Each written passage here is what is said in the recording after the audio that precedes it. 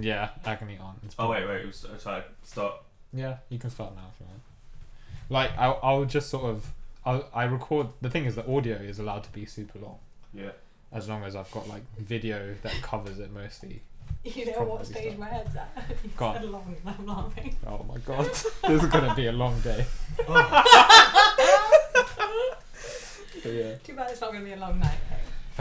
If only traveling. You know what we didn't do as well before, which is really helpful. The one of these.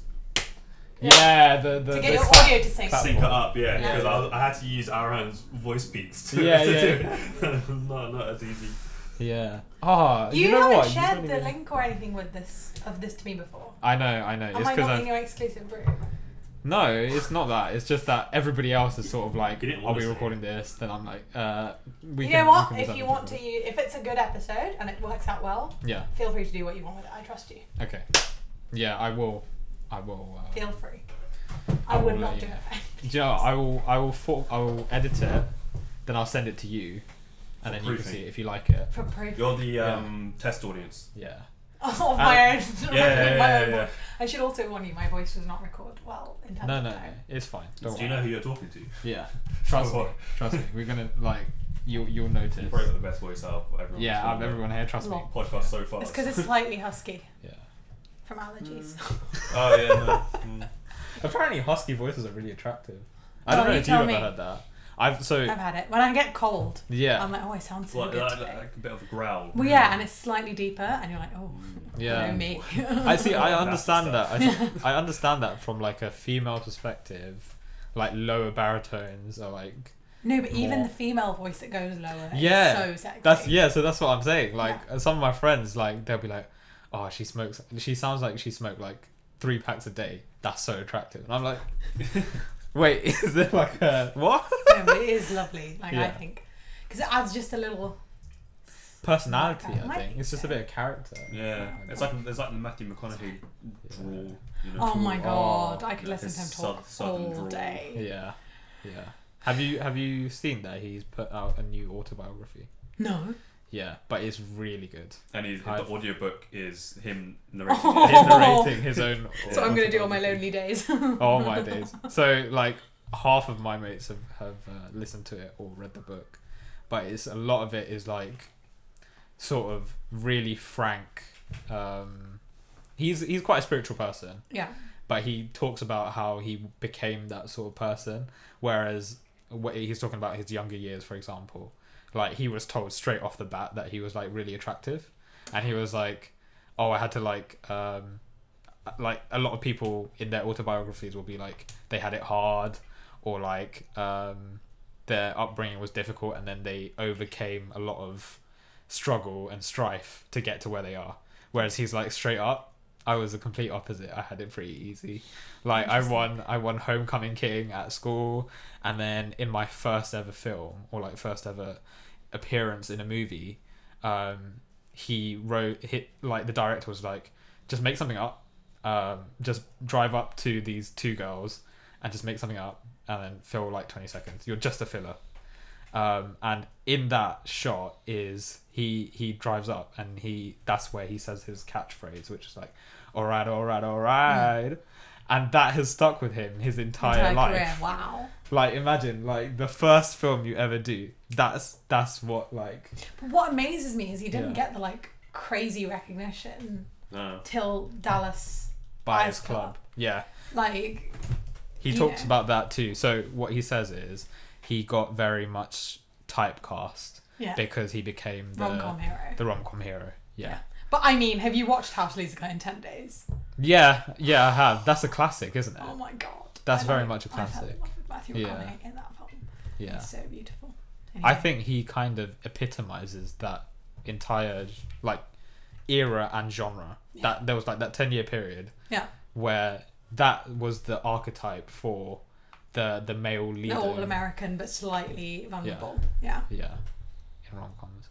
But then because of that, he felt like he wasn't getting serious roles. Yeah. Fair. And then he fell out of the limelight because he started rejecting those sort of roles. He was like, every director was calling up like, do another lead, and he was like, nope, not doing it. not doing it. So he didn't have That a serious takes film. balls to do. Yeah. It's not easy. Until I think was it Dallas Buyers Club or It probably was Another like film. there was one other film.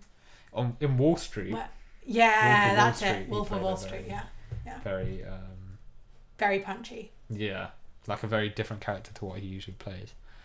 But yeah, Dallas Buyers Club. Oh my god, what a movie! You know what? I haven't watched it. So Okay, I have to. it's on Prime. Yeah. I watched it I watched it like. I also a couple haven't yet months ago. watched Once Upon a Time in Hollywood. Oh, I haven't seen Oh, that. I haven't seen that either. Yeah. Yeah, there are a lot of like Oscar bait films and like big actor films where I just put it off for ages. Because I'm like, it needs my attention. Yeah. But also, like, I want to watch Brad Pitt and like have my sole focus Right. on him. I think the guys go to watch Margot Robbie. To be fair. Oh, she's in it, isn't she? Yeah, Margot I Robbie. started Tarzan yesterday. She was in that. I was like, oh, I didn't expect this. The live action, like, not live action, but it was like The Legend of Tarzan with Samuel L. Jackson, Margot Robbie, like all kinds When of did big that come names. I don't know. It was on Prime though. I started it. Didn't Is it finish like an old film? No, I No. don't think so. I think it's fairly new. No. And it's like it's Tarzan after he's returned to England from the jungle, and like Oh, deals I with. have seen a bit of that. That was on TV. Is that like the sequel?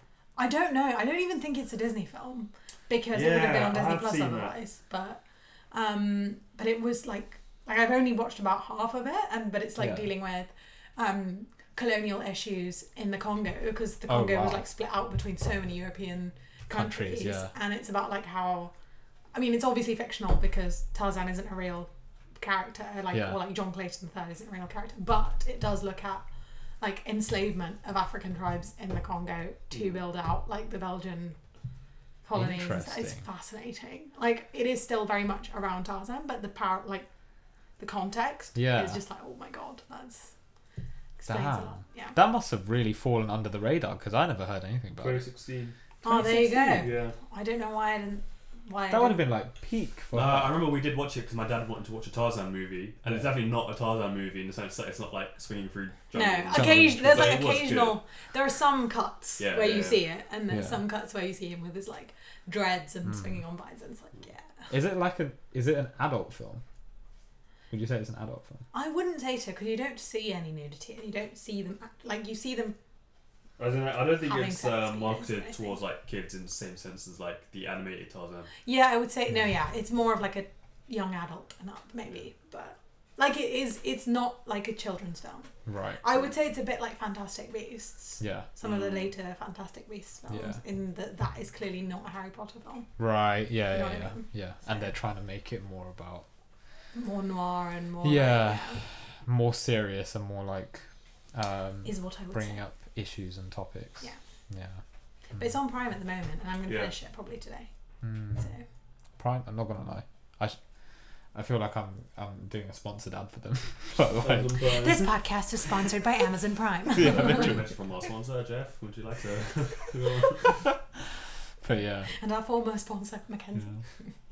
I mean, I wish they'd pay me for saying this, but they do generally have a lot of good films on there. Just yesterday, I watched Lego Movie 2 when I was on Prime. Yeah. Have you watched the first one? Are we Yeah. recording? Yeah. Oh no! Yeah, we were on You're doing great. I you're doing didn't great. realise the whole you're doing time. fantastic. Yeah. No, I've been playing with my hair the whole time. No, it's fine. We're not filming. Okay, cool. I was like, We're not filming. No, we can Hello, cut. fans. We can cut. Cool. Yeah. Okay. Yeah. Are we not going to film today? These are rolling. This one is not, definitely. Oh yeah, that wouldn't be. I don't know Is how this one long- rolling? Hold on. Is it on? I can't tell if it's on. It's on. Is it It's on? recording also. Okay. Fine. That one stopped recording a while ago then. Is it? Didn't That's fix it. why I didn't think we were recording. Well, that means that you're not on. You It's weren't on fine. the- Sorry. It's fine. We can Cool. chop and change it or not. Fix it in post. Fix it in post. Yeah, fix and post indeed. But We'll yeah. do a CGI show and Thanks. we'll get Aaron in with the dots in his face. Oh god. Not gonna lie, I was thinking like, Arc.io. This podcast is sponsored by Arc.io. one day it will happen. Yeah. I feel that. Yeah. Meet your fitness needs today. For sure. Sorry, you know what I was thinking was lacking in people's lives? Is there like a fitness sort of app? Yeah. People Yeah, I track wish someone their- would tell me how my posture was. Yeah. When I was like. I wish someone would tell me what workouts to do. You know. Well, it's a good thing you asked because just one day only, we're sponsored by Arc.io. If you use promo code Surya, you get 90% off. Oh. It'd be like promo code 500RI. Oh God.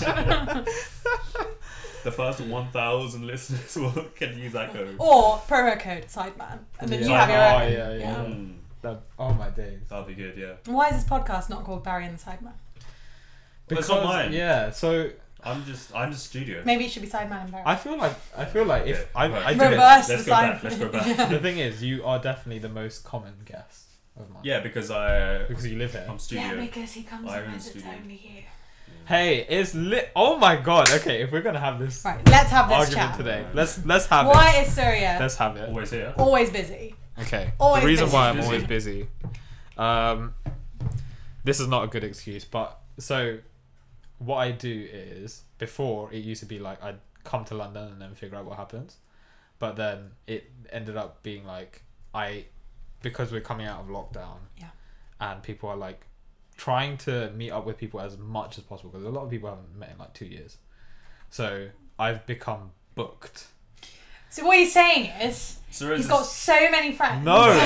Shiro's just saying how much of a beanock he is. Yeah. There's a big queue. Yeah, it's like get in my shared calendar. If you didn't get a ticket stub, Yeah. then you're not in the queue. And Where is your QR code? yeah. I've become. See, Why this do you is- not have a test and now- trace QR code? The Yeah. further I Oh, go, no. We should have one here actually, because Yeah. if this is a studio. yeah. The further I go with this, the worse it's gonna sound.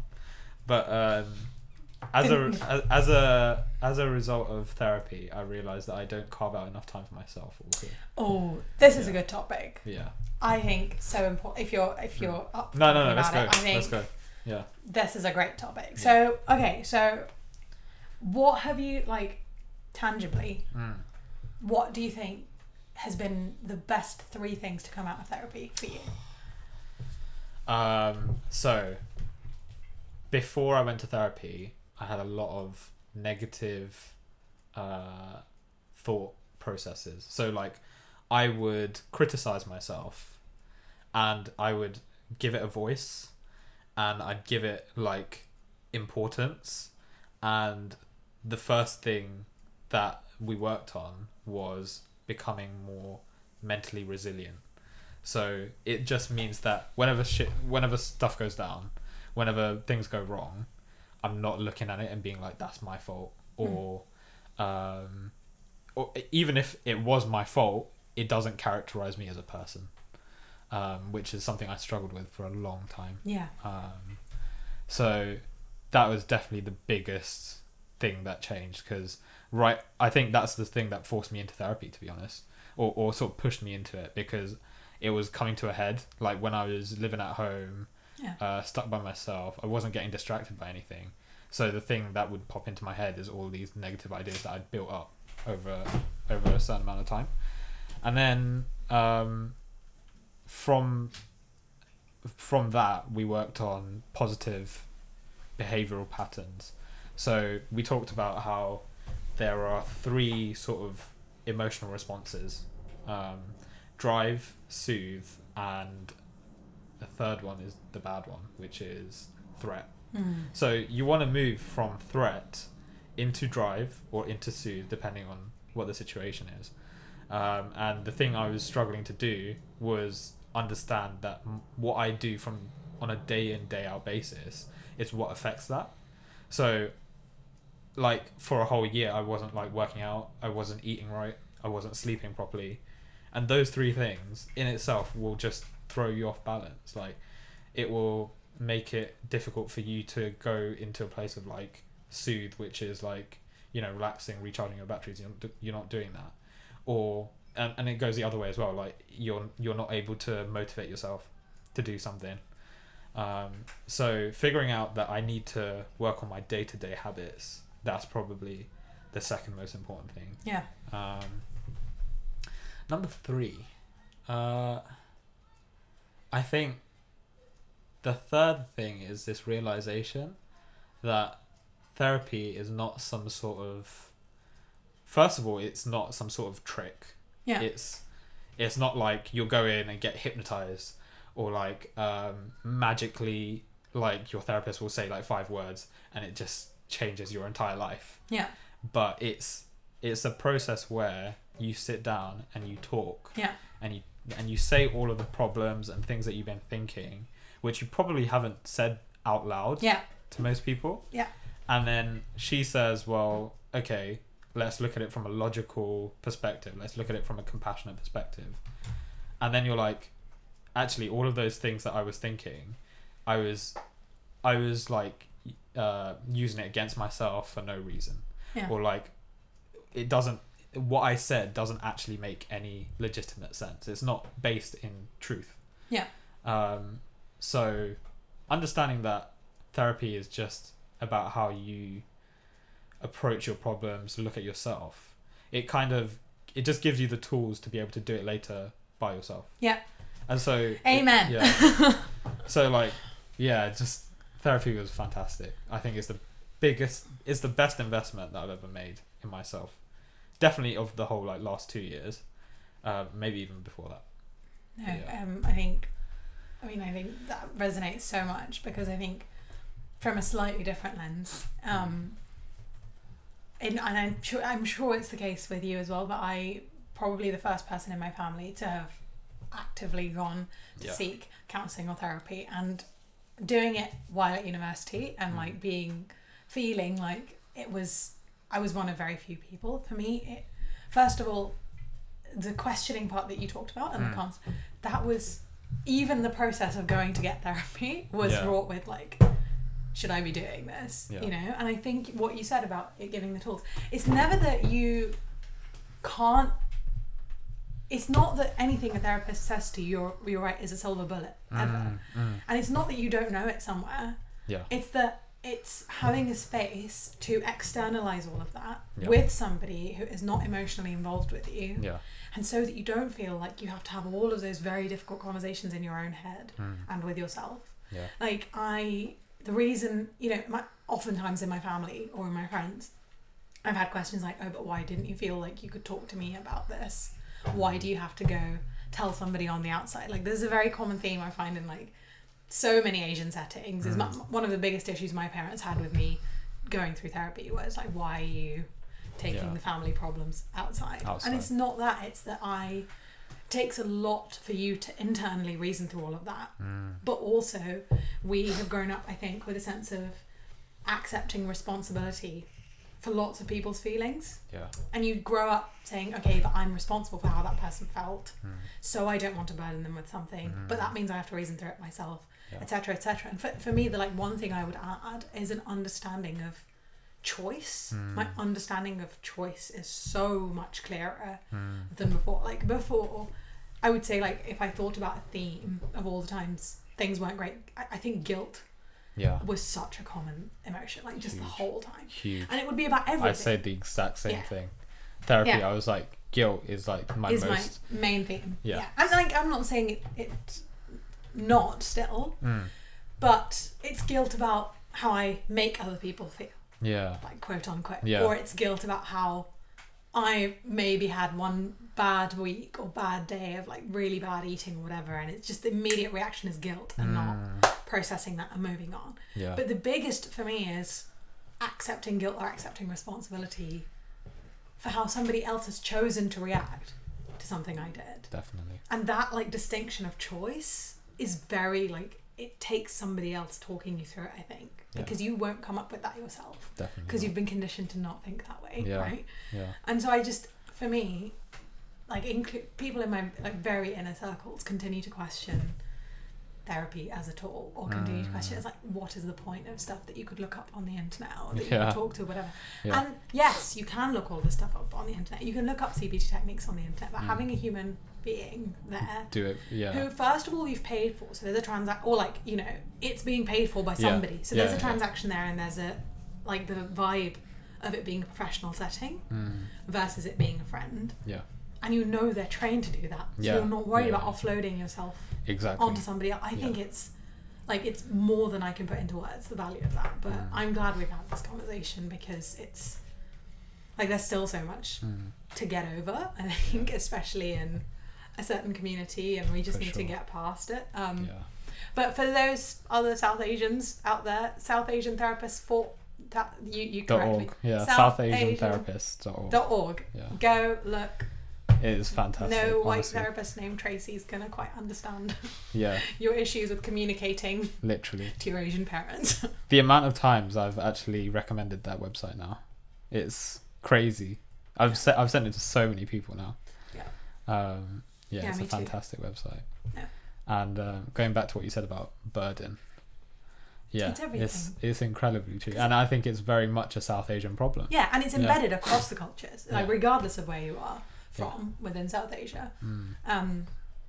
It's embedded into our thought process to think we owe something to our parents. We owe which I'm not like, I'm very grateful Yeah, to my parents. It does not take away from the gratitude. yeah, it does. But it's that I owe them something, so I carry the burden of that guilt. So yeah.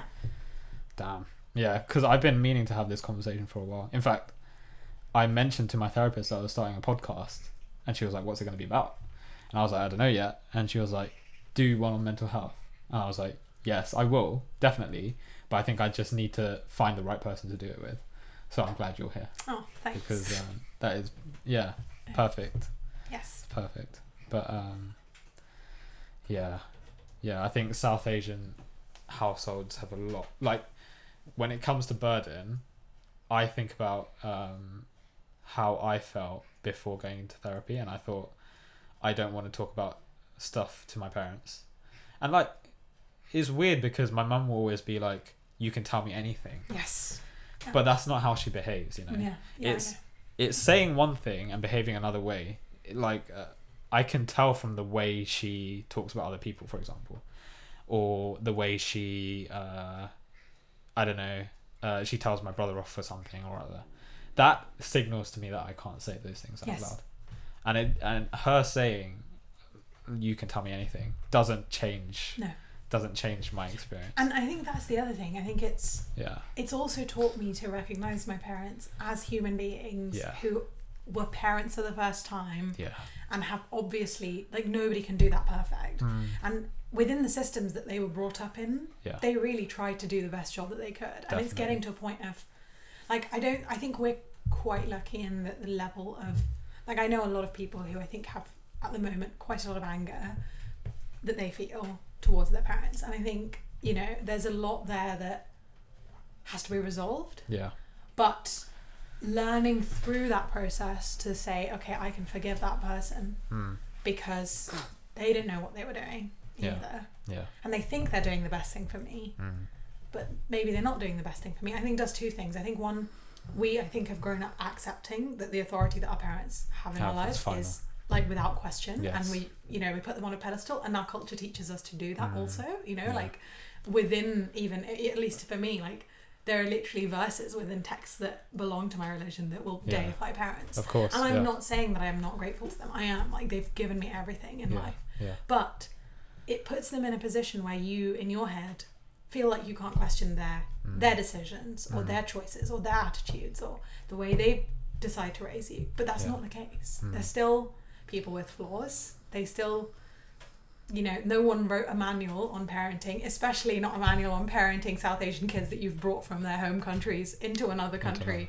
and tried to raise. So it's one way to, like, I think, ease the tension that I've started to build. Yeah.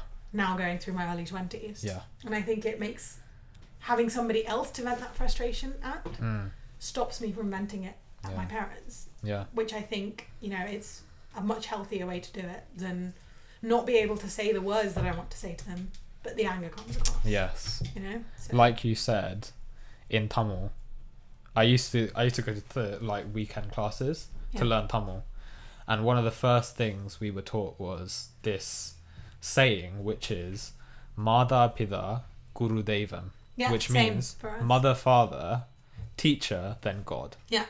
So exactly what you said, it's deifying your parents. Yeah.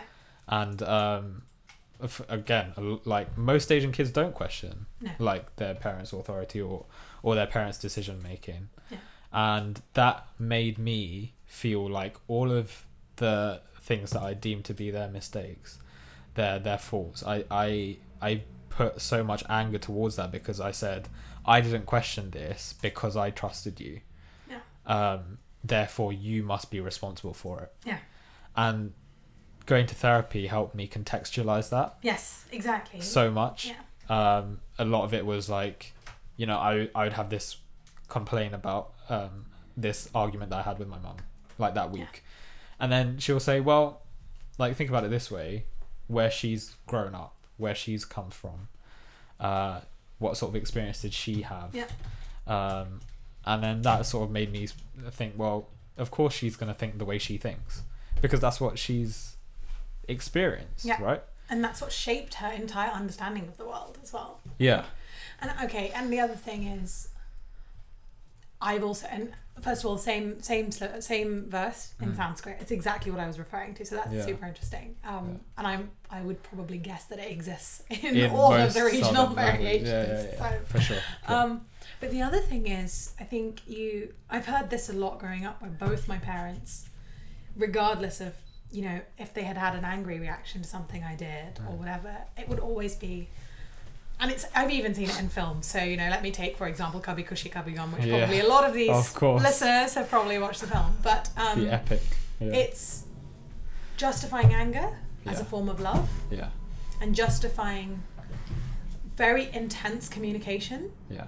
As because I'm your well-wisher and because I love you. Yeah. It gives me a blank check to treat you in whatever way that I want. Yeah. And I think that's really dangerous, because I think as soon as you say, oh, I only behaved that way because I care about you, that's when it starts to become grey. Exactly. And you don't question that growing up, because you're like, of course they love me. Like, it's fine if they get really angry or like they lose control of their emotions. Yeah. But then I started to pick up those patterns. Yeah. Like, and I look at my closest relationships with friends and others, and it's, I can see signs of that happening. And through therapy, I was able to say, look, like, I think I have an unhealthy relationship with anger. Yes. And I don't know how to process my anger, because within my family setting, certain people who were authority figures had the license to be angry. Yeah. But me, as a recipient of that anger, was not necessarily allowed to either A, be angry about it, or B, express how I felt from that anger. Yeah. Because there's a power dynamic there. Yeah. Exactly. So now when I get angry, I find it very difficult to have a constructive, healthy expression of it. Yeah. So I will become passive aggressive, as you know.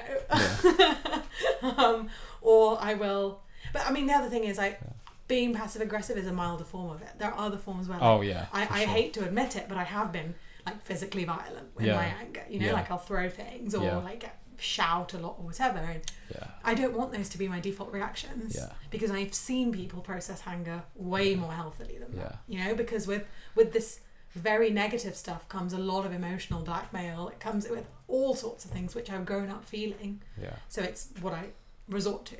But I think that's been another massive takeaway for me, is like, actually, how has that behaviour projected onto me, and what do I choose to take forward from my parents? And there's a lot there, like, they're very hospitable people, they're very kind-hearted in a lot of ways, but what are those things that I can actively choose to not role model? That's a very good conversation to have as well, I find, which you can't have with yourself, because how do you know objectively how to differentiate where they were right and where they were wrong? You know? So I find South Asian culture has a lot of virtuous aspects when it comes to treating people from outside your house. So about the hospitable thing, but inside the house it's basically flipped upside down, where it's kind of like, if you're an adult, that's your domain. And you know, interestingly, I think parallels can coexist as well within that. Like, I continue to say, both my parents to me still are my best friends, you know, and there are spaces that we have.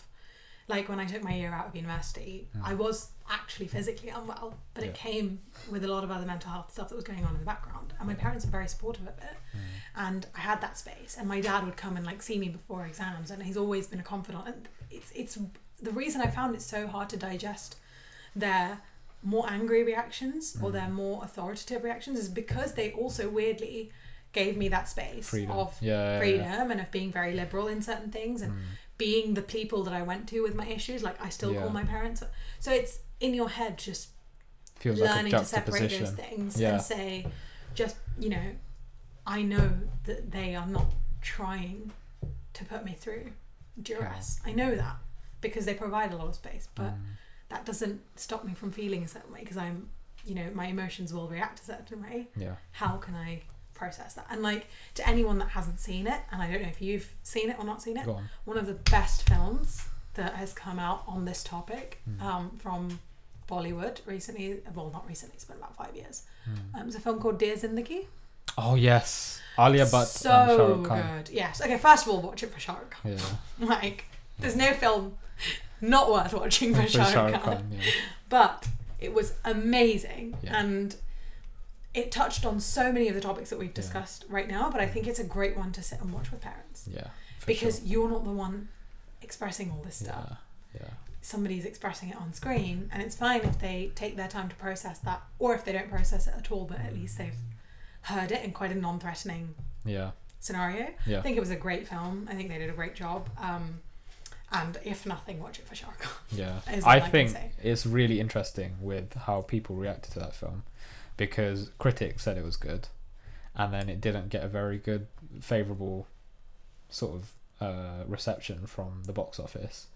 Yeah. And I think a lot of that is to do with it being almost ahead of its time, or maybe it was not built for society at this present time, where it was showing a lot of, like, you know, there was that scene where Alia Bhatt is at the party and it gets more and more passive aggressive to the point where they end up like having a full blown argument in front of guests and stuff. And I can see how in the average like Indian household, for example, that would just be like a what the hell. Yeah, and that's the thing. Like these films, I think come from. I think they are already shaped for quite a privileged audience. Yeah.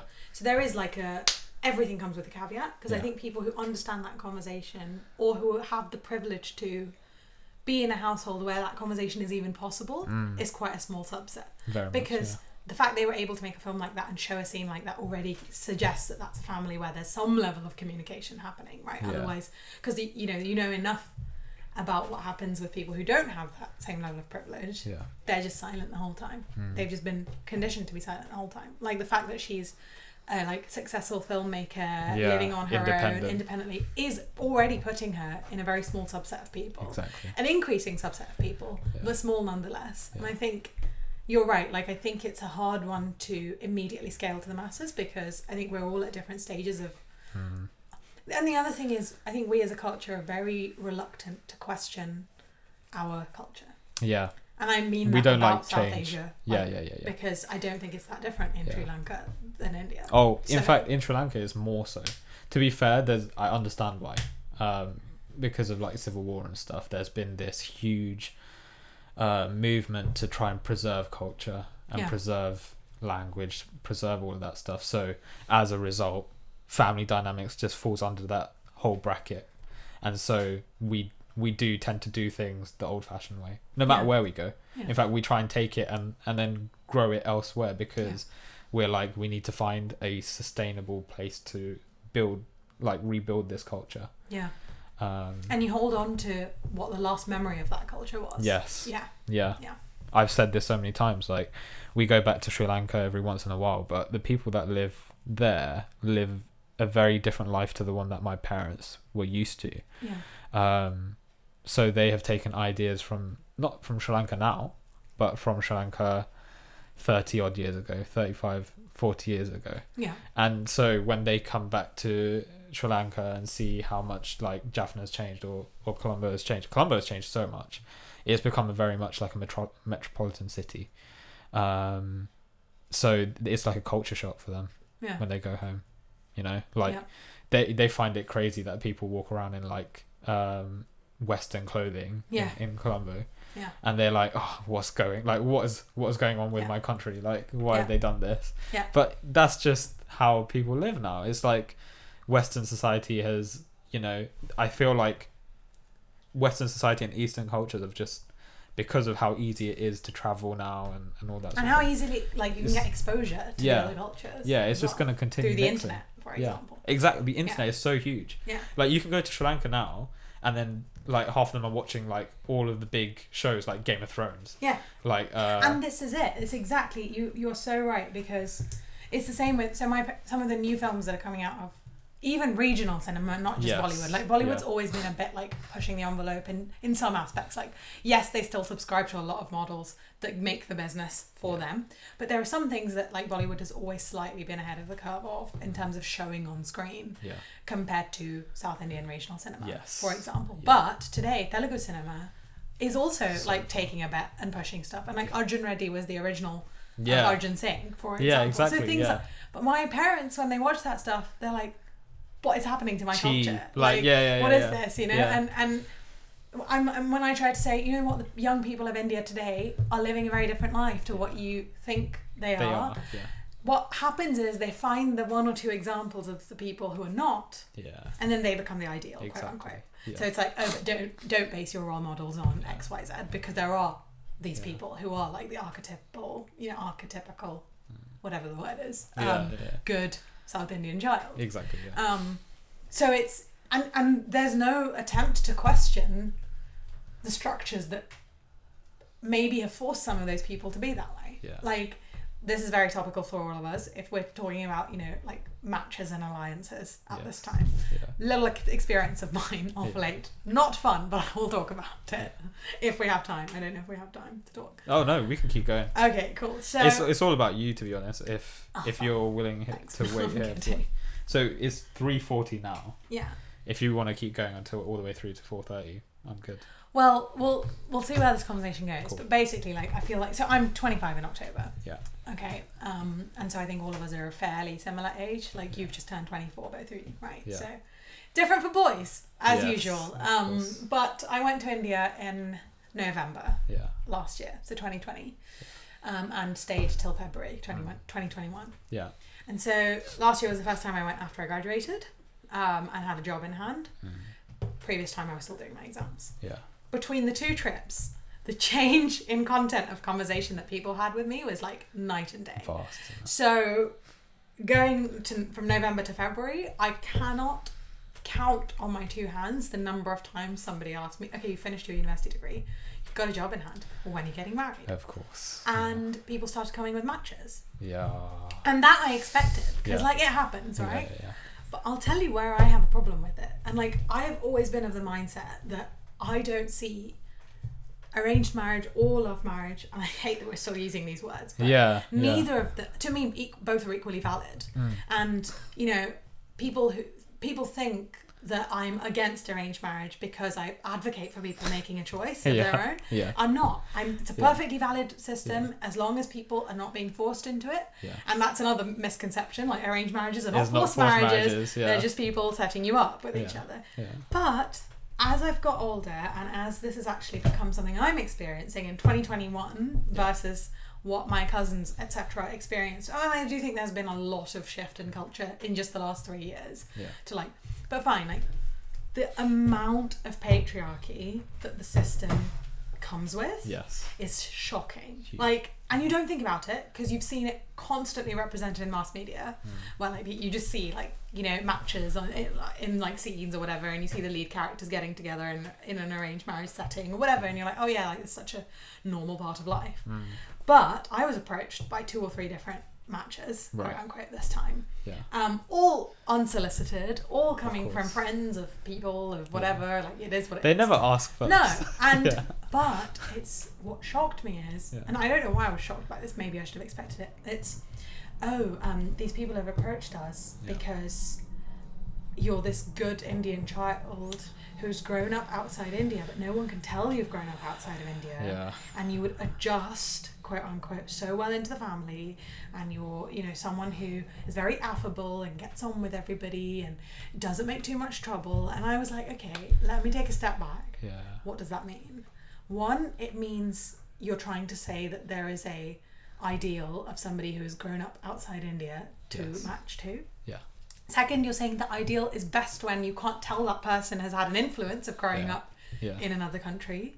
Third, you are propagating the expectation of somebody to be soft-spoken, non-confrontational, non-conflict, like, involving, whatever, willing to And like, what does fit in mean in a new family? It means that you're willing to look past any of the discomfort that you have ever to be liked. And I already have an issue, and this is something that's come up with in therapy, and you'll get it. I already have an issue with like people pleasing, because it's been the theme of my life. So obviously I come across as affable in those settings. That makes you perfect. But I'm not. Yeah, that's what it is. It's a checklist of. Are you a likable person? I.e., are you willing to put aside all of your own issues to be likable in a family setting? Yeah. And in my own family, the women that are like that versus the women who are very strong and are opinionated, the narrative that follows the two is so different.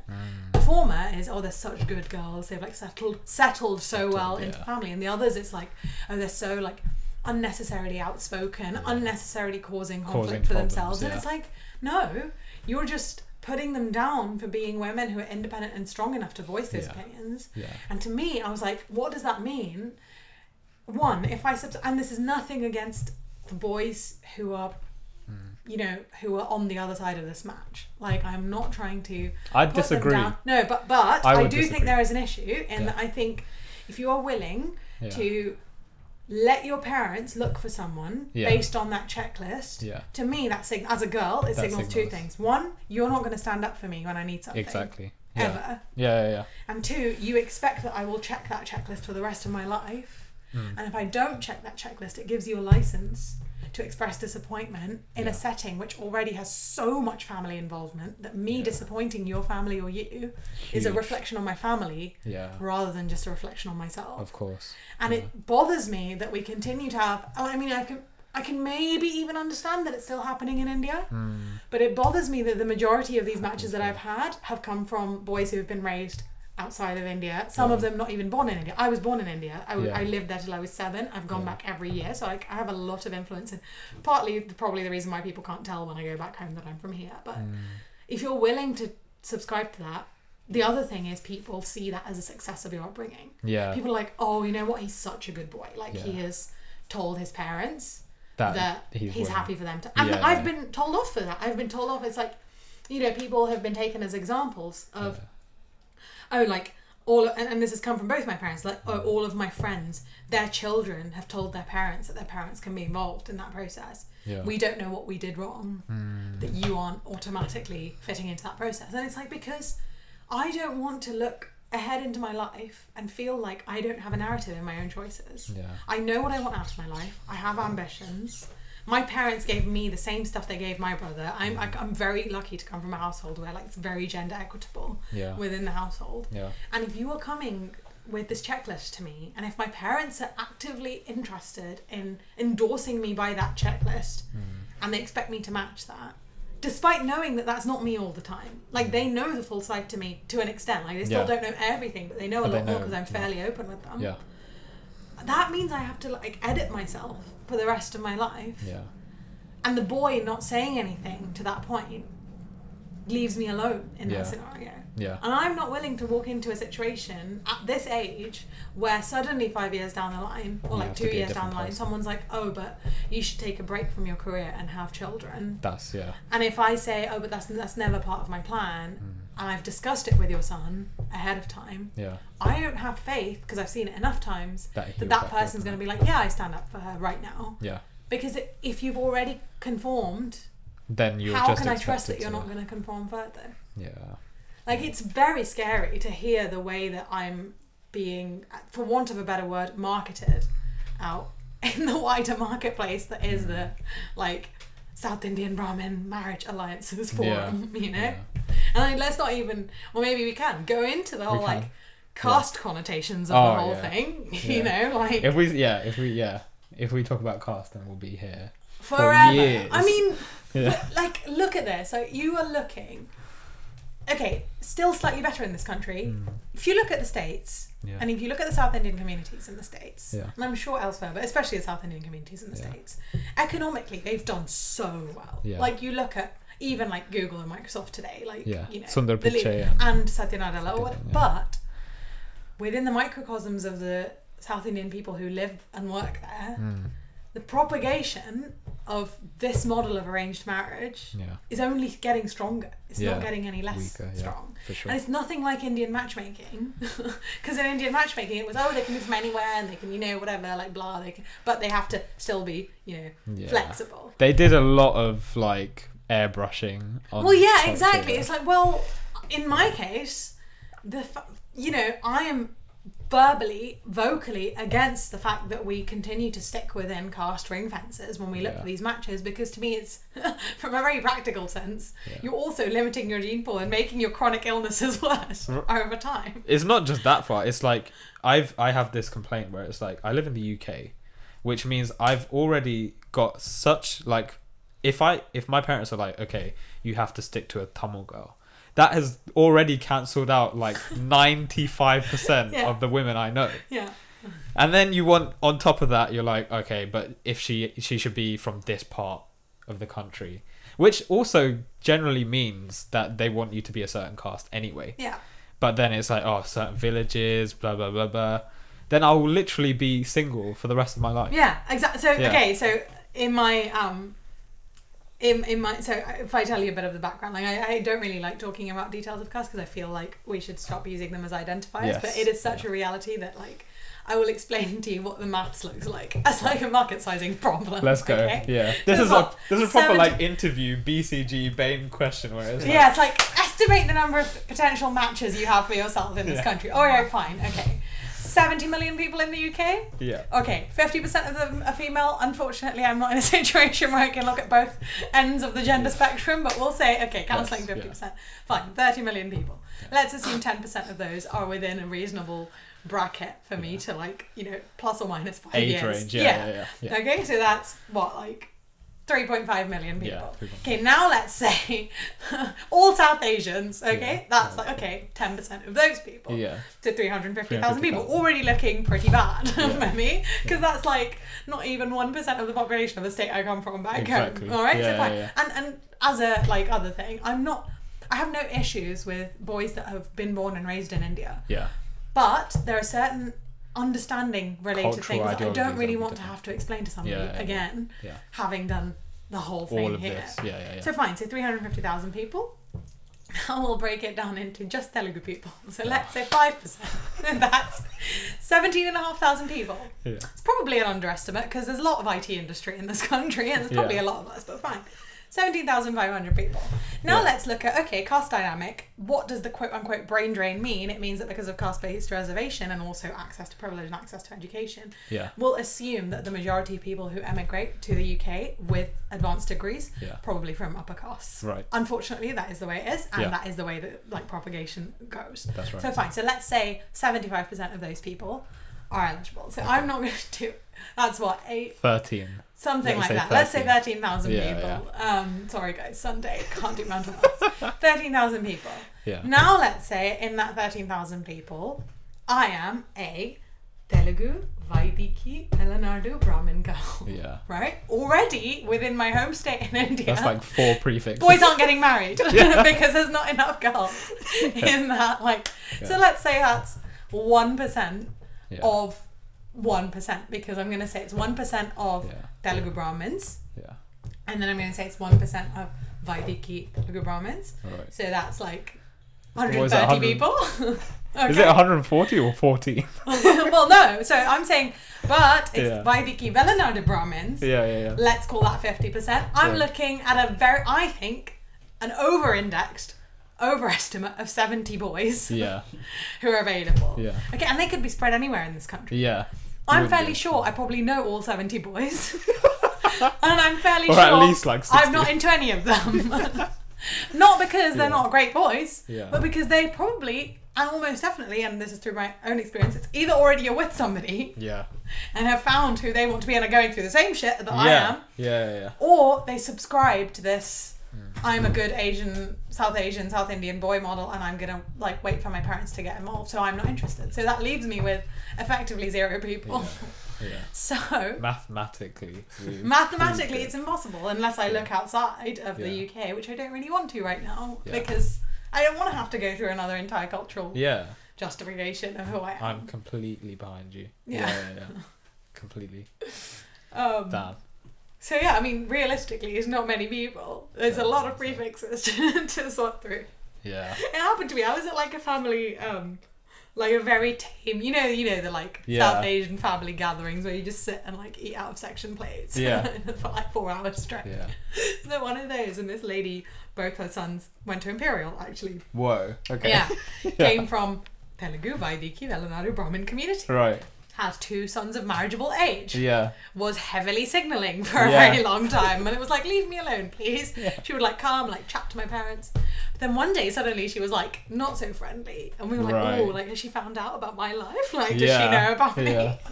She's done a bit of scoping or whatever. A bit of No, research. it's because, and I don't know if you guys have the same. We have this concept called Gotra, which Right, is go on. like, like the ancestral quote unquote family you're from. Yeah. And essentially, you can't marry in the same Gotra. So she found out Really? I was from the same like my family, same Gotra. So she was like, your daughter's not like, Wow. we're not interested anymore because Wow. she's not. So actually, I should reduce that 70 number down because within the Gotra, there's only about 4. 4, right? So really, it's only 75%. It's really only like what, 40, 54 45, people. yeah. So. Yeah. So it's going well, is Yeah. the point. But that's what it is. It's like, why should you first of all limit yourself to that group? Because you're like inevitably only going to pass bias on by Yeah. doing that. Yeah. Because you're joining up with another like person who has Yeah. grown up with very similar conditioning, and you probably will both end up passing that on to your children. Yeah. But also, like from a public health standpoint, we not as a good. we as a group, all South Asians, Yeah. we have a bad time with chronic illness. Yeah. Like whether it's diabetes Tell or blood me pressure about or it. whatever. Tell me about So the smaller you make the gene pool, the worse it is for that aspect of things. Yeah. So, You've gone to all this difficulty to find that needle in a haystack just to create more problems for Yeah. yourself. and I Yeah. think like as long as we continue to use caste as an identifier, caste bias will not die out. Yeah. Like, why should I, and this is what I have not understood since the entire Black Lives Matter movement kicked off last year, Yeah. again with George Floyd's death. Yeah. What I could not understand is why South Asian people could not see the parallels between that and caste. Yeah. Yeah. How is it any different? Yeah. I completely agree with you. We talk about Completely. segregation Yeah. in America. Casteism is segregation. It is segregation. Yeah. Why is it any different? Yeah. Why is it any different that today in Tirupati, which is the preeminent religious center for a lot of Hindus, which is it's a huge temple in South India, Yeah. they have a Vedic school where they teach the scriptures. And in that Vedic school, until a very long time, it would only be Brahmin kids learning, because learning the Vedas was a birthright of Brahmin kids yeah. for the longest time. Yeah. Now they teach them to other kids, but they have a section for the Brahmin kids, Yeah. and they have a section for the non-Brahmin kids. And it's like, what's the point of opening up that teaching if you're going to make that segregation? Separate. And they're like, oh, because the pronunciation will be different. It's like, well, just think about the bias that's coming with that. Yeah. Pronunciation is different, probably because over generations, those people have not had access to that system, where their parents and their grandparents have not ever been used to those letters and pronouncing those letters. Yeah. And you're saying you're going to propagate that by not giving them an opportunity to hear those sentences. If anything, pronunciation is just going to be an identifier. Well, yeah. Because you'll have a conversation or like that, you'll tell them to read the scriptures and you'll be able to tell immediately they're not Brahmin. So you're like, you've already you've kind of just sewed it on their forehead or something. Yeah, and the only way that's going to change is, and weirdly, we're fine with white people learning Vedas. Have you noticed that? Yeah. There's so many white scholars. Oh my! Do you know what? So It's many not white even scholars. just that. It's like, I feel like it's some sort of idea that it's so novel. It's so interesting when white people do it. Oh, I know. So And it's the fact that we let them validate our Yeah. own stuff. It's like, Yeah. oh, because white people are studying it, it That must means actually it have must be stuff great. that's Yeah. valuable. Yeah, Why? yeah. That's a hangover of colonialism, if there ever was one. yeah. Like, why is the preeminent bathing centre today in the world Israel? Or Germany? Yeah. And we're fine with that, but we're not going to teach our own kids who want to learn, who have come to Vedic school. Yeah. You don't want to teach them Yeah. in the same way. And it's like, as long as you use it as an identifier, you will always know the difference between, and why should I, and this is the thing, why do you recognize as a minority in a Western country white privilege, but you don't recognise caste privilege that you come with. Like, I have been born into this. Yeah. It was a complete accident of birth that gave me access. Fine, they have inbred considerably over the last few thousand years, which means maybe I have access to certain characteristics through that, like constant, you know, but I don't have physical strength, and I will never have physical strength. But because your system has told you that this is the top of the ladder, quote unquote, it's fine to ignore those things. I would like be selected out by natural selection if it came to physical characteristics or like endurance or whatever, because I don't have it. I simply don't have it. That's not a characteristic that I have, but we don't value that as a structure because that's something that's associated with castes that are to do with manual labour or work, and suddenly it's like, oh, but they're in a different place in the ladder to you. Yeah. So why do we continue to identify with that and not see the parallels? Like, okay, saviorism as well. Like, before I say anything, I'm acknowledge that I come with caste privilege. Like, I know that I cannot talk from a position of privilege and pretend to understand what actually caste oppression is, and I'm saying that up front. Like, it is no different to being a white person and being a white saviour and talking about you know, black rights at all. But I am just flabbergasted that people, especially Bollywood celebrities, will go and talk about Black Lives Matter, but they will continue to like have caste tropes in films. We talk about fairness. Fairness is like a synonym for caste in that country, because, you know, if you are fair skinned versus if you're dark skinned, that comes with a lot of connotations ultimately to do with the caste that you're from. 100%. Why is it that we can't see that about ourselves?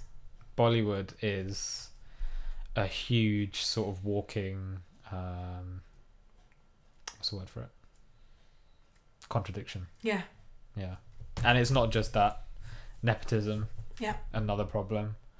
Blatant sexism. And the recent thing that annoys me the most, pseudo-feminism. I cannot understand how anybody in their right mind could claim Arjun Singh to be a feminist film. I'm sorry, but just because there's one line where he's like, oh, why are you objectifying her? And then he's like, oh, that girl's mine. Where is the feminism in the film? I'm sorry, but she has no agency, she has no choice. You know? And what is pyar mein, like, marna hota hai? It's like, how can you justify hitting somebody and claim it to be a feminist film? Does not make sense to me. The nerve. It's ridiculous. It made me laugh so much when I saw that. I was like, and it's upsetting because I think Shahid Kapoor is a great actor and he's so good. And I think, you know, there's recently been a lot of interviews of these people who have been doing like new cinema. And it's the fact that they shirk responsibility by saying, oh, but it's just a film. And it's not our responsibility if society decides to like model that. But first of all, like, let's acknowledge that South Asia is very special for that, in the sense that people really do take films to heart 100%. And like act 100%. Them out. And you know, we've seen that with like acid attacks, for example, across South Asia. You see it in film. You see it used as a comedy vehicle in films, that people will be like, oh, if you don't love me back, I'll throw acid on you, ha ha ha ha. And so that normalizes it because it makes it funny. You can't claim to say a film is just a piece of art and it has no impact on society when you are actively part of normalizing abuse or normalizing sexism through those films. It's art if you show it and you highlight what that means. And I've seen that in like the independent cinema. So you're showing abuse for what it is. But laughing about it and making it and if we come back to caste, you've seen Tamil cinema enough. How much is skin colour used as a comedy trope? How much is like lack of education used as a comedy trope? The one thing I will say is I think it's great that we see so many lead characters in Tamil cinema wear like the lungi, for example. Because that's a statement. Because for ages I always thought like the difference between a veshti and a lungi is just about formality, and that people just wear like lungis in an informal setting and veshtis in a formal setting, because in my family that's what I've seen. I didn't realise it came with caste connotations, and that's part of my privilege, because I've not had to see that. But it does. But the fact that at least like on some sense you're seeing that, you know, very Dravidian Tamil person come out on screen as a lead, and it not only be a space for Brahmin filmmakers or Brahmin leads or upper caste leads is a very good thing. That doesn't mean that we don't have caste issues, because across South Indian cinema we choose our women. I was going to say example, it's a very small step in a but it's positive a step, direction. and like I'm happy to acknowledge that. Yeah. But as long as we call Tamanna like milk beauty, God, we will don't have a get me problem. started. Don't get me we started. have so much talent in the South. Like, why are we? But yeah, I know we've gone through quite a loop, but it's all interrelated, right? Yeah, like it is. Yeah. It is. And as a woman in this system, it's just you see stuff that I don't think you realise. Yeah. You are seeing way more than your male counterparts, and that's not me trying to victimise myself. No. It's just the reality of my everyday now. Like, do you know what? I was going to make that point about South Asian film industries, where you said that you can't just say it's just an art form and that people have to make of it what they will. There is such a huge problem with like heroism. Yes, and machismo as well. Industry. Yeah, machismo and heroism, where for I think 2000s to probably about 2018, I'd say, every film had a male lead and a female sort of like, what's the word for it? Like damsel in distress. Damsel in distress, and that was the formula. Yeah. And what I find fascinating is if you look back to 1980, actually further. Yeah. You go back to the time of Savitri, Yeah. right? Yeah. You go back to 1960s-ish. 1960 to 1980 was a great time for women in South Indian cinema. Yeah. Because all the roles were meaty, Yeah. they all had a part in the story, and there was no single hero worship that was going on. Like this level of hero worship, which I feel like coincides with like the era of the Rajnees. Right. Or like the late era of, Gemini Ganeshan, Yes. etc. Yeah. Before that, it was not like this. Like there were films. There's a filmmaker who has made films in both Telugu and Tamil and even Hindi.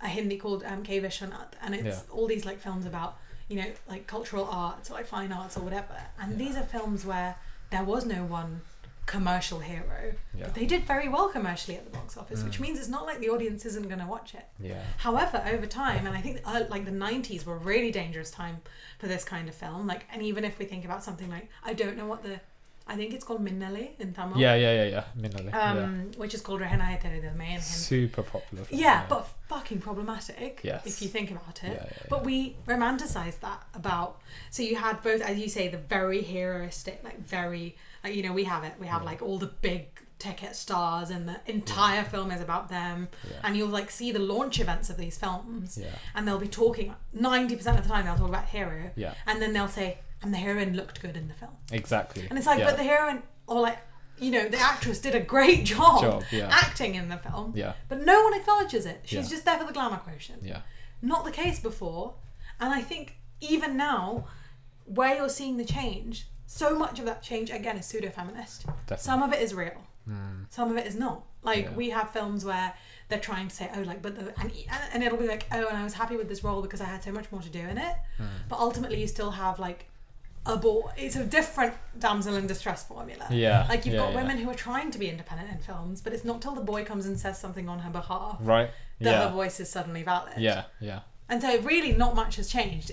I think what's changed also is a lot of the, as you said, early 2000s to mid 2010s films, the formula was still boy and girl trying to get together, parents don't agree, then they resolve. Yeah. Now, because those cultures have moved forward, them getting together is not the issue. Yeah. There's an entire different story track that's happening in the background, so suddenly the role of the girl has become even less meaningful. Right, yeah. Because before, at least they were one half of the love story. Yes, yeah. Whereas now it's like, oh, she's there. Yeah. She is in the love story, but she's not part of like, for example, you take, I can't remember what it's called in Tamil, but there's a film called Dhruva in Telugu, which is like, it's a police film where. Yeah. Find the name I will for find it. But it, like, or like even like Tupaki, right? Yeah. Like films like that, like they're great films to watch. Yes. Because the story is great. Yeah. But you can have female characters. Yeah. In this, because you have female characters in real life working on stuff like that. You just don't see it on screen, and that's because people want, Vijay to be the face of that film. That's what it is. Yeah, I was gonna literally say, I was like, I feel like Vijay is such a good example of this. between 2000 and 2015, he was going along with whatever people wanted him to say at that time. So there was this film called Sivakasi, where it was him and Asin, right? And again, like you said, there was a problem with them getting together, which was the whole plot line of the story. But very early on, she's wearing like Western clothing, and she walks down the street, somebody touches her, and then Vijay beats up the guy who touches her. But then he also turns around and says, well, he wouldn't have touched you if you weren't wearing such revealing clothing. And he slaps her as well. And that was normal at that time. The thing is, instead of saying, what the hell? She falls in love with him. She falls in love with him because he said that. But like... A week later, she walks down with a sari. And Vijay's like, oh, okay, now you're like a really beautiful woman. Yeah. Oh, God. And that has, not, by the way, not changed. Yes. If you notice, perfectly as a point to oppose that. Now he's doing more like feminist films, virtue signaling. He's trying to rebrand himself. Like he made a film called Bigil where he's like the coach of a female soccer team, which is kind of like Chak De. Yeah. It's our version of Chak De. And he's trying to empower women. But again, it's only because he does the stuff. Because a girl gets acid attack and then he brings her out into the team. Or like, it's never like them empowering themselves. No. They're never trying to make it... Which happens in real life, but you refuse to show it in mass media so people don't see role models of that when they need to. Yeah. And like, this whole... There are some very refreshing films that have come recently, so I'm very happy about those. Right. But like, they're in the minority, so we won't talk about them. And, you know, I know them in Telugu, I don't know them in other films so much. In other languages so much. But if you look at even in today's films that come out, and when the girl is a girlfriend of the hero versus they get married, you suddenly see she starts wearing different clothes. Of course. Her entire personality is subtle, changed. isn't it? She's got her like sindoor, she's got her like sari, she's there with her like... And I'm not saying that's not beautiful, it's a great... it's also a feminist choice, and I do it a lot myself to wear a sari and everything, but it's about an expectation to wear it because you're a married woman. Yeah. And how, to me, it's shocking that still hasn't changed today when you see on screen a South Indian daughter-in-law versus a South Indian girlfriend of a hero. Yeah. And the difference between the two. Completely. And why are we still suggesting that? Literally, you have a 2-hour frame, or window frame, to put like your ideas in. And you've gone, like, it could be the case that in real life, a character like her would wear a sari every once in a while, would wear, like, depending on the situation. Yeah. But in that 2-hour frame, you have decided you are going to make her look westernized in the early portions, then make her more homely at the end. Yeah. Like, you're already signaling what sort of progression you want. Because in 2 hours, you said that's how much progress she's made. In your life, you should probably do that. Or like, you know, you should probably, that's the virtuous thing to do. Yeah. But yes. Also, Dhruva is Danny Oruvan. Yeah. I remembered it. Slightly too late. But yeah. Great film. Wish it had more of a, you know, more of a positive narrative when it came to the female character, because I thought it was actually scope for having a great female character, and I think they did a semi-good job at writing one, but then they made her stupid. And it's like, well, you know. I don't know. I feel like directors, filmmakers need to sort of change their ways. We also don't have any female writers. Exactly, yeah. Because it's very, very, like, if you think about, right, okay, at least with Bollywood, somebody started to talk about the casting couch issues in Bollywood. Yeah. No one's even talking about that, about regional cinema. Yeah, they wouldn't dare. But it's rampant. Yeah. It's awful. And you can hear it, like, when you see interviews. Like, okay, I watched the making video of Rowdy Baby. Right. Okay? Yeah. And you listen to Sai Pallavi talking, and she's always referring to Dhanush as Dhanush sir. Yeah. And all of the girls, all of the women, say who act, Vijay sir, Dhanush sir. Yeah. 100%. So there's already a huge power dynamic there. Yeah.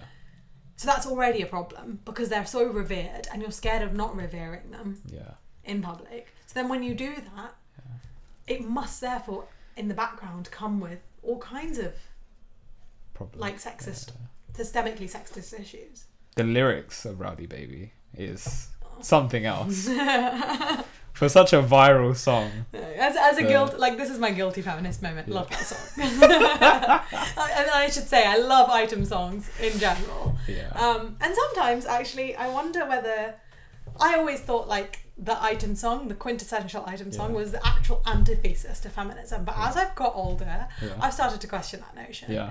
Because the part of it that makes it sexist is the fact that it's designed for male consumption. Sexualizing. And that it's so consumed by almost a singularly male audience. Yes.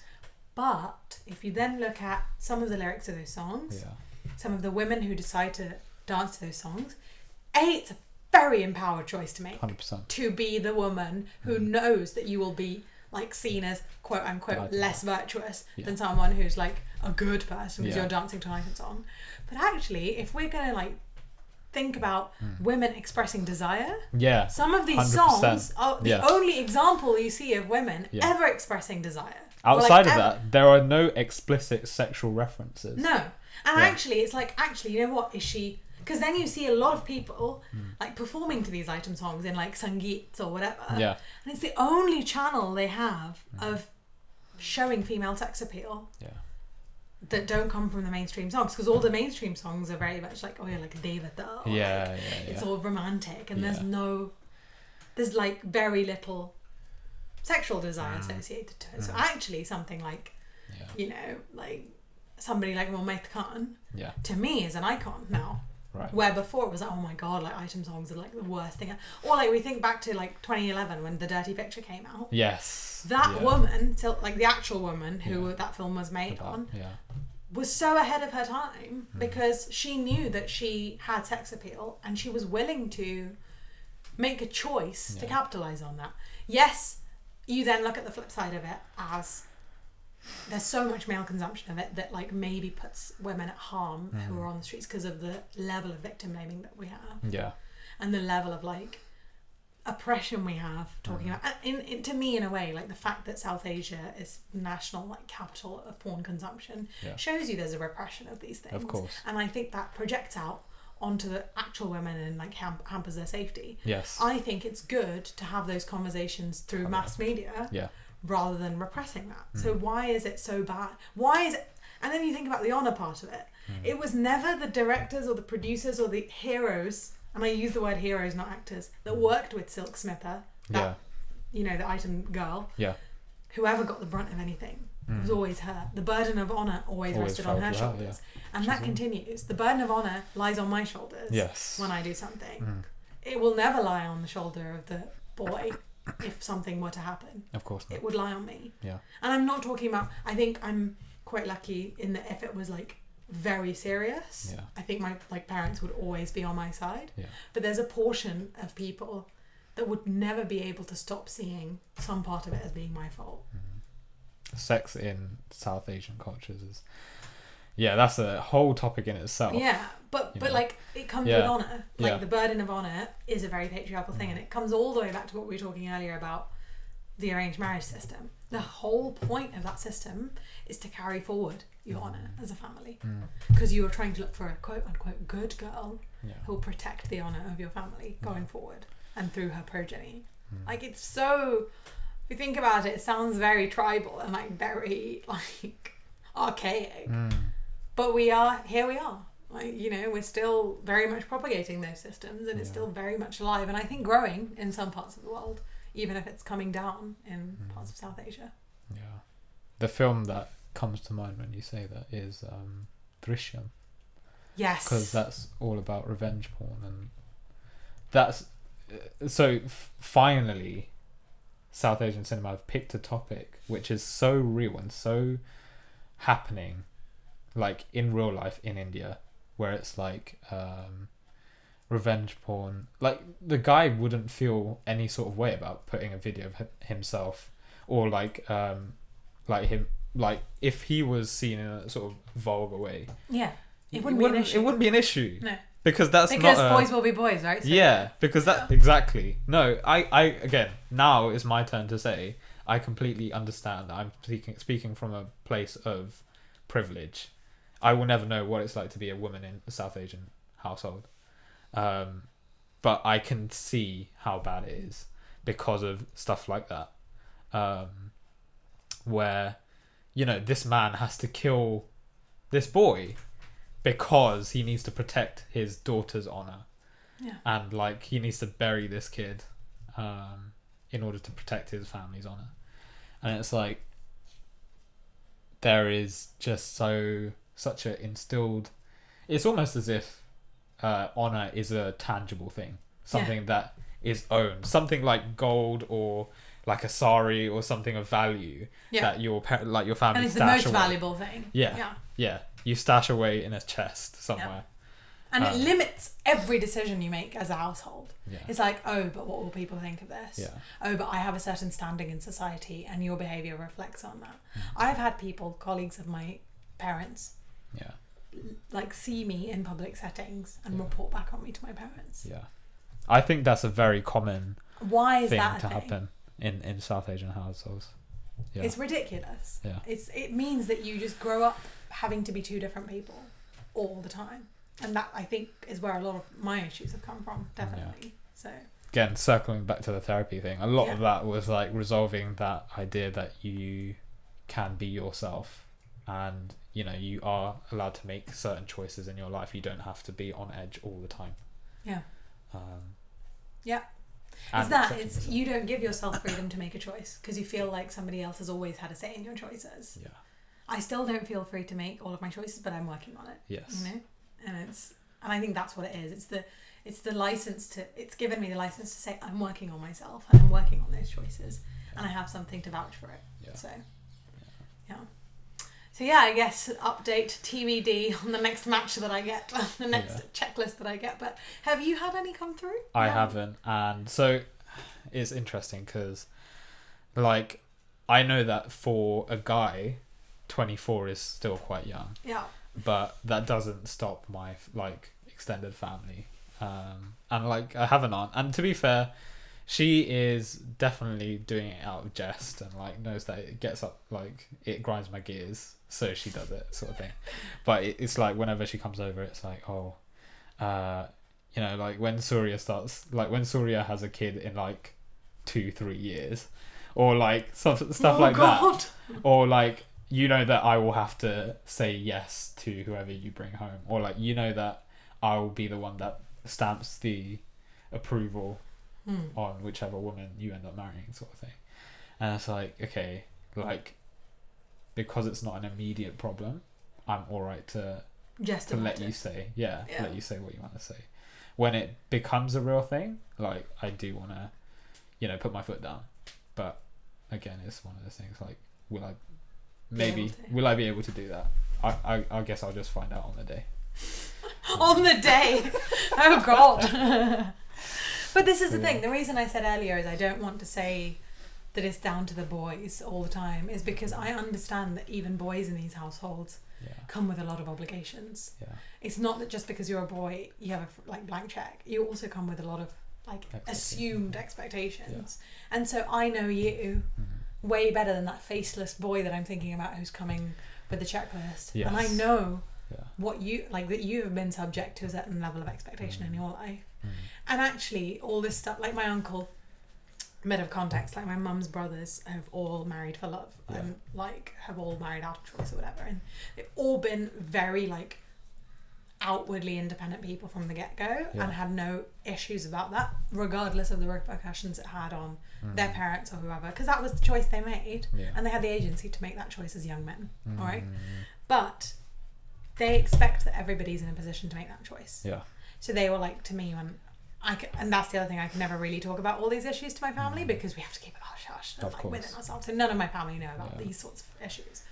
But even when you hint at it, or like, you know, we have people who have made certain choices and who haven't made certain choices, in the way they talk about it, they're like, oh, like if people were brave they would make the choice, if people had any guts they would make that choice, they shouldn't care. It's not about guts. I ultimately care about how my parents feel, and that's it. I know it's a choice I'm making. I care about them, and I know that in the world that I come from, my actions have a consequence on their emotions. It's hard to not take responsibility for it, and I'm working on that side of it, but it is a direct consequence of a choice I make, I know will generate a lot of comments for them from a wider society. And it's up to them to say or not say that they don't care about that repercussion and the priority that it is for them. But I am not in a position where I'm going to run away with the next person I see because I don't want to do that. And that's not me not being strong. But then this is something I hear a lot. It's like, oh, if people are actually strong, they would just make the choice. Yeah. It's nothing to do with strength, I don't think. But maybe I'm in an echo chamber. I don't think it's to do with strength. I think it's to do with nuance. And I think it's people who are like higher EQ, and I think you are the same, is you will not look at your decision to choose a life partner as a unilateral decision that you make in your life that is only to do with you. For sure. It is a decision that impacts your whole family, and it impacts how you feel because you have a certain equation with people in your family. I'm the same. Yeah.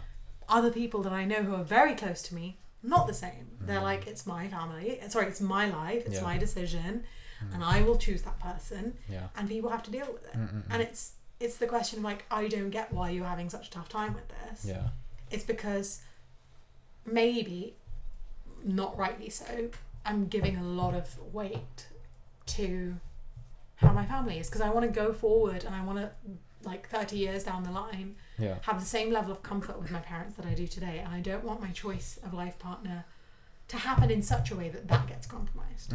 But I still want it to be my choice. Yeah. So it's quite like hard to balance the two, I think. When I have this sort of discussion, I always go back to this one film I watched.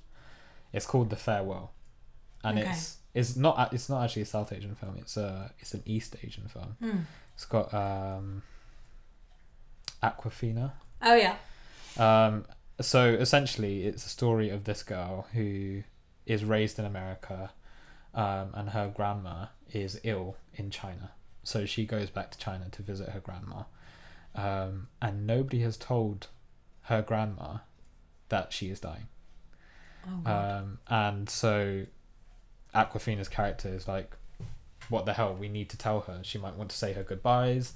She might have all these things that she wants to do. Like, why are we not telling her that she's going to die? And they're sort of saying, well, in Asian culture, we see family as a unit. Like, you're just a small cog in a much wider machine, which is the family or community or society, whatever. And it's your job as one of those cogs to carry the burden of your grandma, for example, or like your parents or whatever. So I think Asians look at it in and this really resonates with South Asians as well. I think we all see our families as a unit, and we are just a small part of that one big unit. Whereas Western society is more individualist. Like, I make my own choice. I do the job that I want. I live in the location that I want. You sort of just, once you fly the nest, your life is yours, and your parents are sort of just like some peripheral. Yeah, peripheral. Or like, in a way, it's like they treat parents the way they treat like friends. Go visit them on the weekends, see how they're doing, have a catch up, and then carry on with their life. Whereas for us, it's like our life is based on our family. Yeah. Everything we do, like our entire existence, is about them. Yeah. So. And I think there's merits to. I think the beauty of it is, I don't think either, in its entirety, is the right way to be. Yes. Yeah. And in the sense that to me, my flatmates who I currently live with have not understood why I go back home so often. Same. I love it though. I love going home. Yeah. It's a default for me, and if I had my way and if everything could work the way that I wanted it to, I would be based at home. However, being based at home for me comes with a certain limitation of choices of the independent me. Yeah. And things that I need to do. Part of it's nothing to do with like, convenience of work aside. Yeah. There are other things that I want to be able to do that I can't do being at home. Yeah. But if you ask me to pick which of the two I feel most comfortable in, for me it's going back in home and being with my parents. And it's like there's nothing weird about that, because when I was born and raised in India, we lived with my grandparents.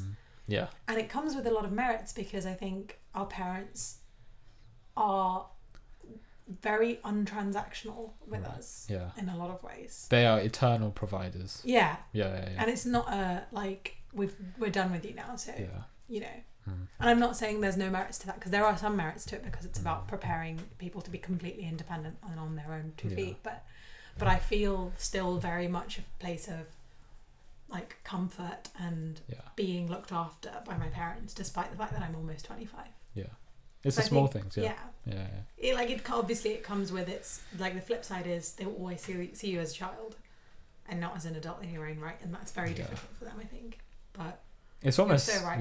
that phrase is almost said romantically throughout your childhood. Like, yes, you will always be my child. Yeah, you know, my dad says it all the time. Yes, I hear it too all the time. Yeah. And my dad always will be like, you won't know till you have your own child what I'm going through. That's another one. You won't understand why I'm worrying till you have your own child. It's like, no, I understand why you're worrying, but I'm also an adult. And when you were my age, you were moving to this country, making a choice that was unconventional for your family, doing things that they didn't necessarily think was the right thing to do. But you did that, but you are not giving me the space to fall and do my own thing. Yeah. And you're worried about me all the time. I'm sure your father was worried about you too, but you made the choice to do a certain thing. Yeah. Like any of our parents who've moved here have not, they will be some of the first in their families to have made that choice to move. Yeah. It's a huge choice. Why is that treated any differently than a choice to marry outside of a culture? Definitely. Yeah. Like, my dad came to the UK in 1986. He was 22 years old. That, at that point, he was an adult. Yeah. But he still struggles to see me as an adult. Yeah. At 24. You know? Yeah. And I think he always will. Yeah. It's just that he was given his independence out of necessity. Correct. Versus, whereas I have a choice. Yeah, and it's the same. Like, and again, now I take the turn on privileged conversation again, because my dad moved here to do his MBA. It's definitely not the same scenario. Yeah. But he didn't come from that well-to-do a family. Yeah. So it came with a lot of financial difficulty moving here. Yeah. But he made that choice, and he moved here at 24. Yeah. Which again, very similar age to where I am at now. So I think when you say privilege, I feel like I have to respect anybody who moved from South Asia to here in the time that they did. Yeah. Because that was a very difficult time. Yeah. Regardless of it's like, I hear so many stories of my dad being like, he'd get stopped on the road because Asians were they had a target on their backs. Yes. In that sort of 2-3 decades. Yes. Where people knew they're new to the country, or they struggle with English, they will struggle to find help. They probably carry a lot of cash on them, or they're coming with advanced degrees and taking jobs. Yeah. So for either reason, they are just such an easy target. Yeah. And I think also a stereotype thing where Asian cultures are seen as more obedient and more submissive. Yeah. So they're not expected to retaliate, for example. So my dad would get, if you worked at the corner shop in those days, you'd get sort of attacked or robbed, probably once a month, once every 2 months. My dad worked at a petrol station for a very long time. Similar experiences there. So when you say privilege, I get that your dad came here for a degree or whatever, but in that time it was difficult either way. Yeah, no, that's for sure. And actually, even going through their careers, I've heard some horror stories about the corporate racism that happens in this country. And I'm obviously I'm not going to take names of where or how it happened, but my dad, as recently as 10 years ago, in a board meeting, was in a situation with a client where the client stood up, pointed a finger and said, I will not have an Indian tell me what decision to make in my business. Wow. And this is 2010 maybe in this country.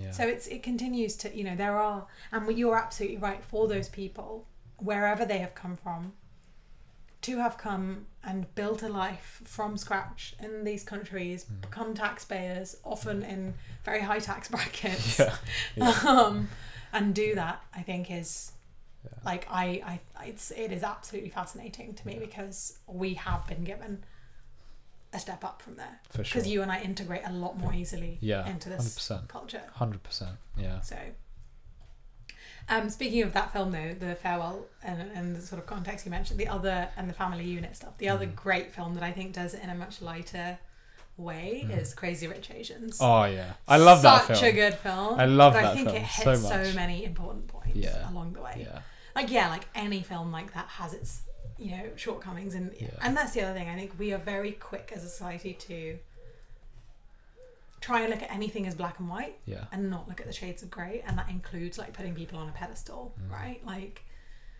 and we could have an entire day's conversation about this. I thought that film was great. I love that film so much. Yeah. That mahjong scene. Oh, it's so powerful. It's crazy good. Yeah. Yeah. And the fact that like, and this is the thing, like the lead male character who has such like, he's obviously very financially well off and has a lot of financial privilege. Yeah. He also has issues with family dynamic. And it's recognizing that. It's like, just because somebody has financial privilege, it doesn't make them immune to, other issues. Like, there's this film in Hindi that I think we watched at the Bollywood Gathering, Dil Dhadakne Do. Oh, love that. Do you know film. what? I was thinking of that film probably about a good half an hour ago. Love that film. If anyone hasn't watched it, please watch it. Yeah. And it got bashed a lot because it was like, it's rich people complaining about their problems, like such a like whiny film. It's like, no. If you see that film in that light, then you haven't watched the film properly. Exactly. Yeah. And it's the fact is, no, despite their Yeah. financial wherewithal, Yeah. they still have this shit that they have to deal with that is probably even more silencing in a way, because you have a lot more public attention. Definitely. Like the Priyanka Chopra character and all the crap that she goes through is like, it's insane, because you see her wearing like little tops and like very revealing clothes, and they're all like, for the outside world, very like pseudo-liberal. Yes, yeah. But their structures are not that way. Yeah. And that is so real. Literally, when you said how you worry when you get like proposals or whatever that the guy won't stick up for you, I literally thought of Priyanka Chopra and her husband character, and Yes. I was like, that's so, it's not like, it's done with enough subtlety that you could relate it to characters that you've probably seen around in your life, but it's done so well to point out, like, look, it's not that she has to get slapped in the face for it to be abuse. No. It doesn't have to be like, like even the scene where she gets raped, it's not like a super violent scene. No. It's just her feeling like she doesn't have a choice. Yeah. And like technically not consenting to it. Yeah. Right? It's fantastic. I love that film. I've watched that film probably about 3 times, 4 times. And I was quite sad on the day we watched it, because there were a lot of people who were like, I can't keep track of the characters. Yeah. And I'm like, oh, please watch it again, because like, it's so good. And I've watched that film countless times, and I don't think it gets any less interesting every time I watch it, because there's always like slightly something to see a different angle of. Like, I will bet my bottom dollar that most people who've seen that scene where she like says that she doesn't want to like sleep with him and then ends up, I bet no one's like, there's enough people that have probably not thought about the fact that that's technically marital rape. Because people like, oh, and even if they thought it, they wouldn't have said it out loud. They wouldn't have said the word rape to describe that scene. And I think that's what's so good about it, because it puts you as an audience in an uncomfortable position. Because when you see it blatantly, you're like, oh, that's so bad. But then when you see the shades of grey, you're like, oh shit, that's happening. And that's wrong, but I've seen it happen so much. Literally, like you wouldn't have to see that sort of thing happen in real life. There are definitely couples that you've probably seen walking the streets where you're like, that might have happened in their life, you know. And it's the first time I watched that film, I was in so I think there was an exam or a final exam. Yes. So it was like an AS exam, but it was the last one in the whole lot. And I was like, first thing I want to do, get on a bus, go to Croydon Town Centre, watch that film in the cinema. Because like I rarely watch Bollywood films in the cinema. Really? Like, because my parents are like, they will only come for a Tamil film. Oh, okay. Like at the time, I did have Asian friends, but we'd go and watch like the commercial film, like Fast and Furious. You know, especially at that age.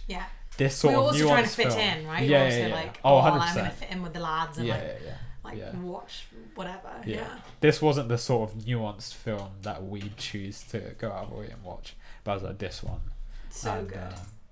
Yeah. I also really like the predecessor to that film, Zindagi Na Milegi Dobara. Yes. That my director all-time in favourite general, films. banger after banger. Yeah. But Z and MD and Dil Dhadakne Do, fantastic. And Farhan Akhtar Oh, is always putting he's in. the woman's dream. it's when he's like, what do you mean you Yeah. allowed her to work? Yeah, right? And he's like, Oh, when you say God. you allow her to work, you put yourself in a position of authority. It's like, Yeah. thank you. Yeah. Because I've heard it. Yeah. Like, my own cousins who are like, my female cousins will be like, oh, I'm so like, I feel so lucky because he lets me Lets me do that. do X. And it's like, yeah. what do you mean he lets you do Yeah. X? Why should... Was someone letting you do things before? And actually, the answer is yes, because probably the Your father parents, had that yeah. role before. Yeah. So you've just gone from having one male control to another male control in your life. Yeah. But it's so true. It's like as soon as you do that, it's power dynamic. Yeah. And I struggle sometimes because I've internalized it over time. Mm. With, in my own equations, I will think that I need approval Yeah. from somebody. Yeah. I actually don't need it at all. Of course. It's my choice.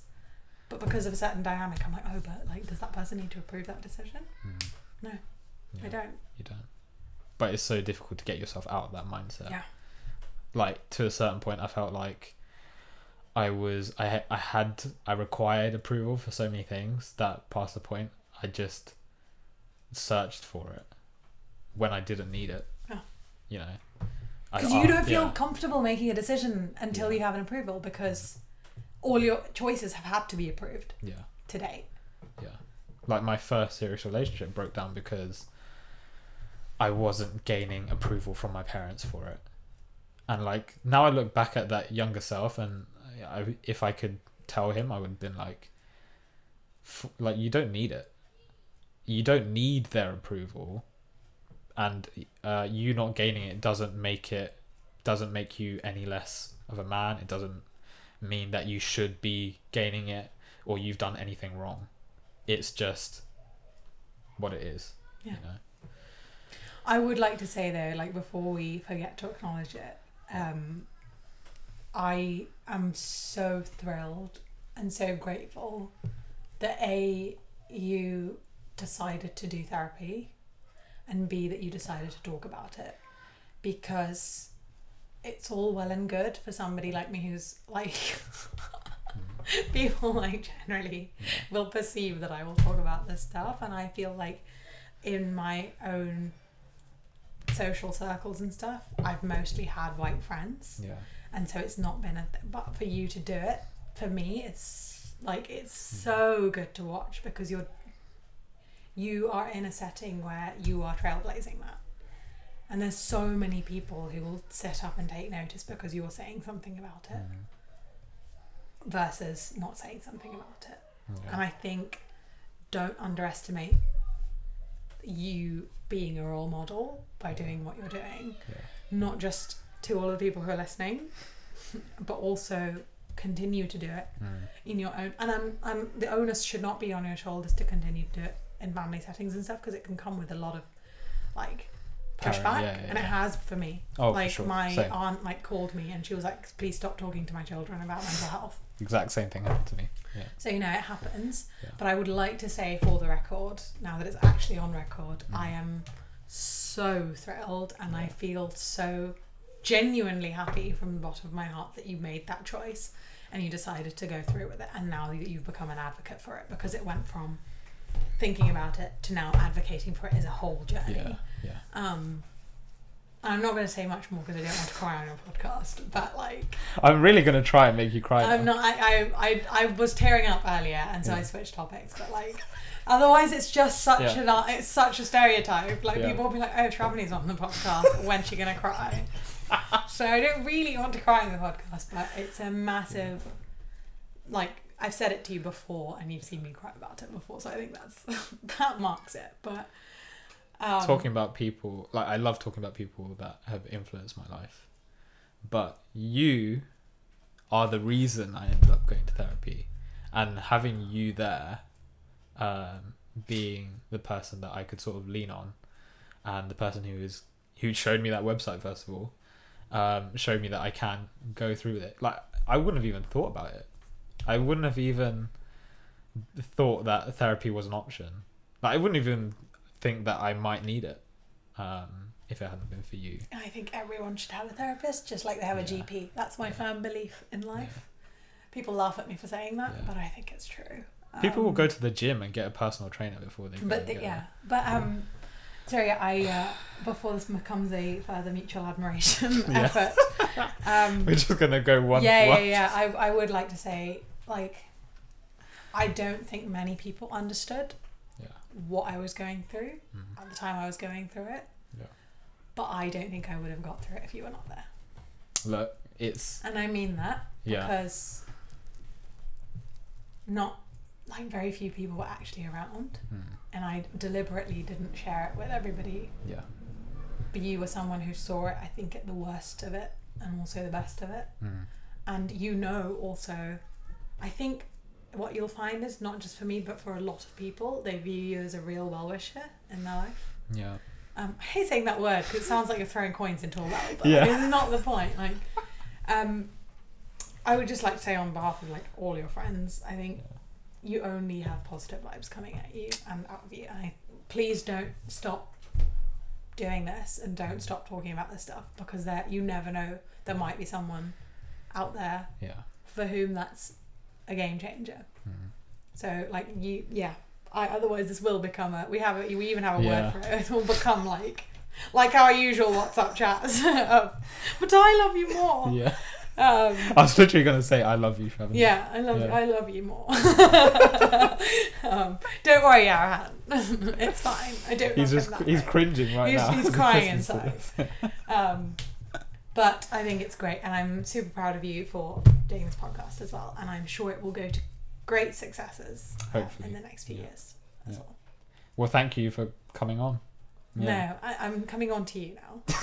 Not just the podcast. Maybe we should. Yeah, maybe I should wrap up. Maybe I should click the pause real quick. Yeah. But, how quick? Hopefully not too quick. Good. But yeah. No, yeah. Thank you for coming on, because I've been waiting to have this conversation. I'm so glad. And you were literally the perfect voice to partner with me on this. So yeah. Well, thank you. Thank you for being you, and good luck. I guess. Well, you're gonna have to come back at some point. Because this was probably the best session I've had so far. Oh my god. Yeah. Oh my god, take that, Arahan. Not that I've had many, but you definitely This has been a fantastic. Kidding, I love you. All right. Okay. Thank you. I think I'm gonna sign off now. Cool. Love you so much. You too. Thank you for coming on. But Come on. I really had to try not